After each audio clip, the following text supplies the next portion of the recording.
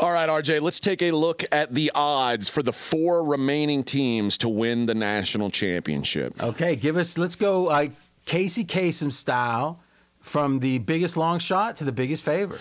Well, there's actually a tie for the biggest long shot, and we'll start with the 8-seeded North Carolina Tar Heels plus 525 after opening the tournament 33-1.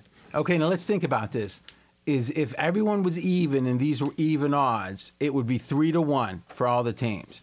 So the difference between North Carolina being an underdog gets them all the way up to there. All right, continue. Villanova also plus 525 after opening the tournament 14-1. Okay, and we're going to be talking about an injury in that game at the end that really affects their performance, we think, moving forward. The 2 favorites.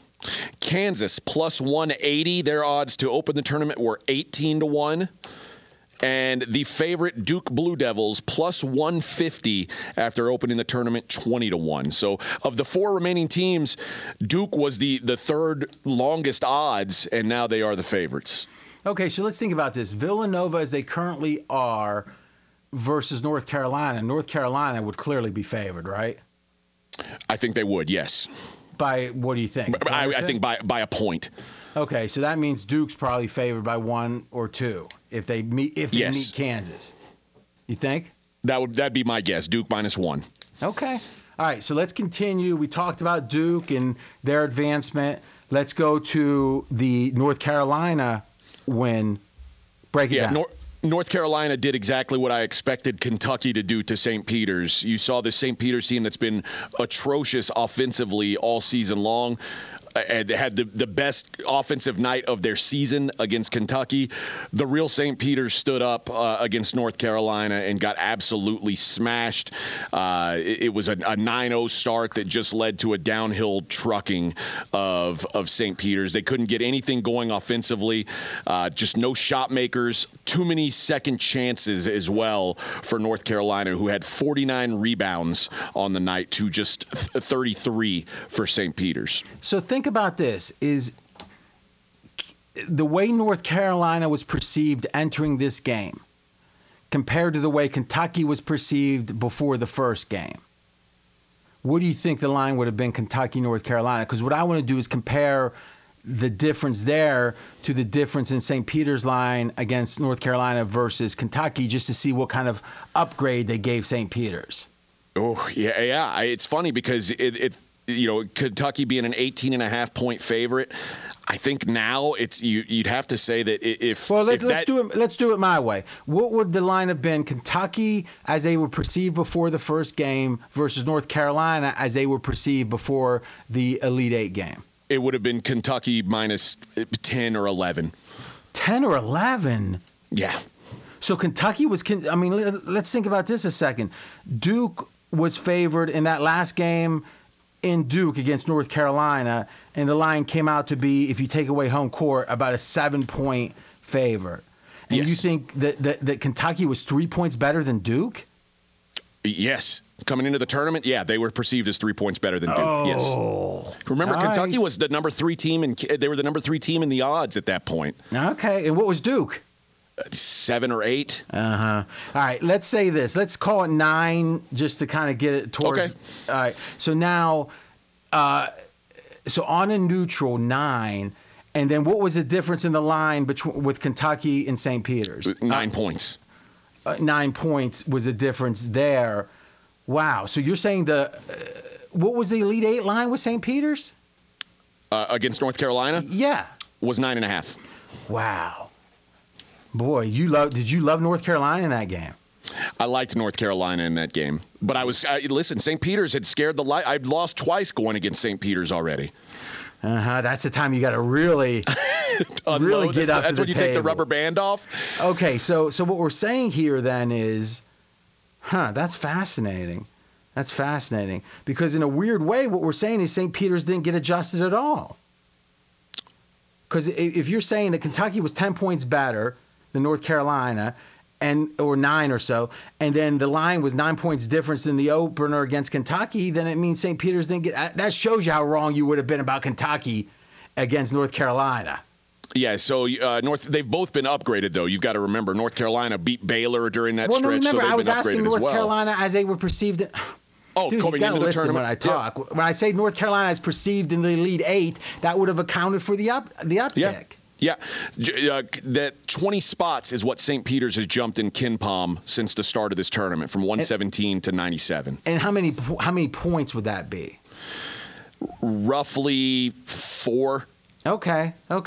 So that says all right. That makes sense, huh? That's interesting. Okay, now if you had said, I know St. Peter's can win the first game, I know they can win the second game, I know they can win the third, but I don't think they can beat North Carolina. Now, obviously, that's not easy to do, but $100, let it ride, just to give you a sense of how unlikely getting to the Elite Eight was. $100 on St. Peter's to win the first game, second game, third game would have won you $48,500. $48,500. So about 485 to 1 odds to win those 3 games. Now, what's interesting is there was a guy who had a 4-teamer, and he picked all 4 of the regional winners. What did that pay off, AJ? He was a $25 bettor who made $43,218. Wow. So it was 4 times as much effectively. Yeah, it was plus 172,000 and change. So just a massive win for him. 172,000, which is going to be 1,700. Okay. So yeah, 4 times as much, about 485 to 1 versus 1,720 to 1. That seems big payoff for. I guess it was. Well, North Carolina. What was the payoffs from the 4 individual?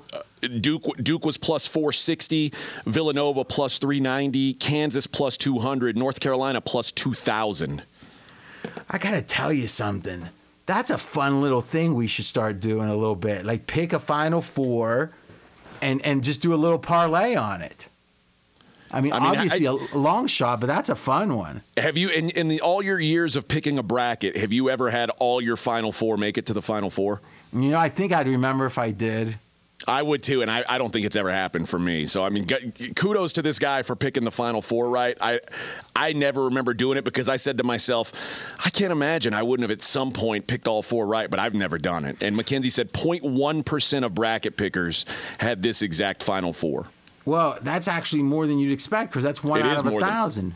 But maybe because North Carolina is a pedigree program, It's not as crazy. Which I think speaks to the idea that St. Peter's gave us this perception of, upset city, bracket busters. Everyone's bracket's messed up. And listen, a lot of big teams went down. But if you look at the 16 teams that made the Sweet 16, 13 from one of the Big 6 conferences, Gonzaga, who made the Final Four last year, Houston, who made the Final Four last year, and St. Peter's. So Houston and Gonzaga topped, 5 mid-majors? Yes. Right? Overall, last couple of years? So yes. Top 5 mid-majors and all big conference teams plus 1. So St. Peter's really skewed the perception, I think, of this being upset, this being a upset or Cinderella-ish bracket. And I do think after all that feeling, Duke, North Carolina, Kansas, Villanova might be the bluest of the blue bloods in the Final Four ever. I think it is. I think it is the most heavy blue blood or Final Four ever. I looked at there was an article on CBS today about that exact thing, and there was one a few years ago that had UCLA and Kentucky. It was close, but it had Louisville was the 4th team. I think Villanova being probably the 4th most pedigreed program left, and they've won 3 national championships. I think that this is the bluest of blue bloods Final Fours you could get. We are straight out of Vegas. I'm RJ Bell talking to AJ Hoffman. Let's talk about Kansas and Bill Self cutting down the nets in their region. Yeah, Kansas started out just dreadfully, could not make a shot in the first half. They were as 6-point favorites. They were down 6 at halftime. Who did they play, AJ? They played against Miami. They ended up winning that game 76-50. So just a dominant second half performance. Outscored the Hurricanes 47-15 in the second half of that game. Ochai Agbaji, who is the best player on Kansas, came up with a big game here, 18 points on 8 of 12 shooting, and they were too much. The size was too much. Miami's gotten away with these mostly an all-guard lineup most of the season. You saw them, or most of the tournament, you saw them wear down in the second half of that game, and the physicality of Kansas just kind of took over. Okay, so I'm going to ask AJ, Bill Self, he's got a title, but he's also known as a guy that doesn't really come through in the biggest of the tournament games. Is he an advantage or disadvantage? What are we thinking of Bill Self? As we asked earlier, is he an advantage for Kansas or a disadvantage? I think Bill Self is one of those guys who is always an advantage in off seasons because I think he is an elite recruiter. But I also think Bill Self's a guy who's maybe gotten a bit of a bad rap as a guy who can't win. This is a guy who, since 2007, has been to now. This is his 4th Final Four. Mike Krzyzewski hasn't been to 4 Final Fours in that time. So this is a guy who is constantly knocking on the door. Going to the Final Four and not winning is that's what a loser does. But how often should Kansas win? Should it be one out of 4 years? 1 out of 4? You make the Final Four. Well, that's exactly what he's done. Well, it won't it's be. Been 1 out of 3 this year. It's been 1 out of 3. This would make 1 out of 4. Okay, except for some arbitrary time. So you're saying this is since they won the title was that 2007 or 8? That was 2007, 2008. So that season. All right, so yeah, the season's always going to be when March Madness is. So 2008, they won the title, right? So then there was only one other Final Four between then and now? There's been two. He was a runner-up. So this would be the 4th one.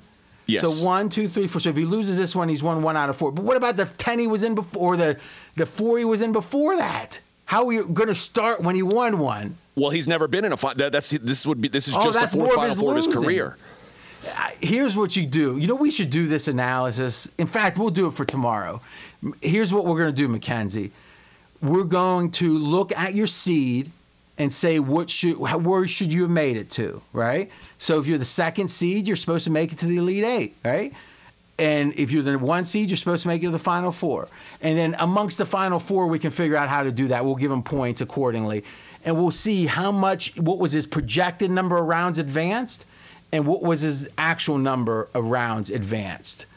The week where the game where he has historically fallen out has been this Elite 8 game. He's had more Elite 8 exits than anything, and the fact that they got through that game has got to be a welcome relief for him, because I think 5 times now he's lost that Elite 8 game, knocking on the door of the Final Four. And the question is, how many times has that been as a number 1 seed, which is a vast majority of those years, I would think. I would at least a top 2 seed, certainly. We'll do the analysis.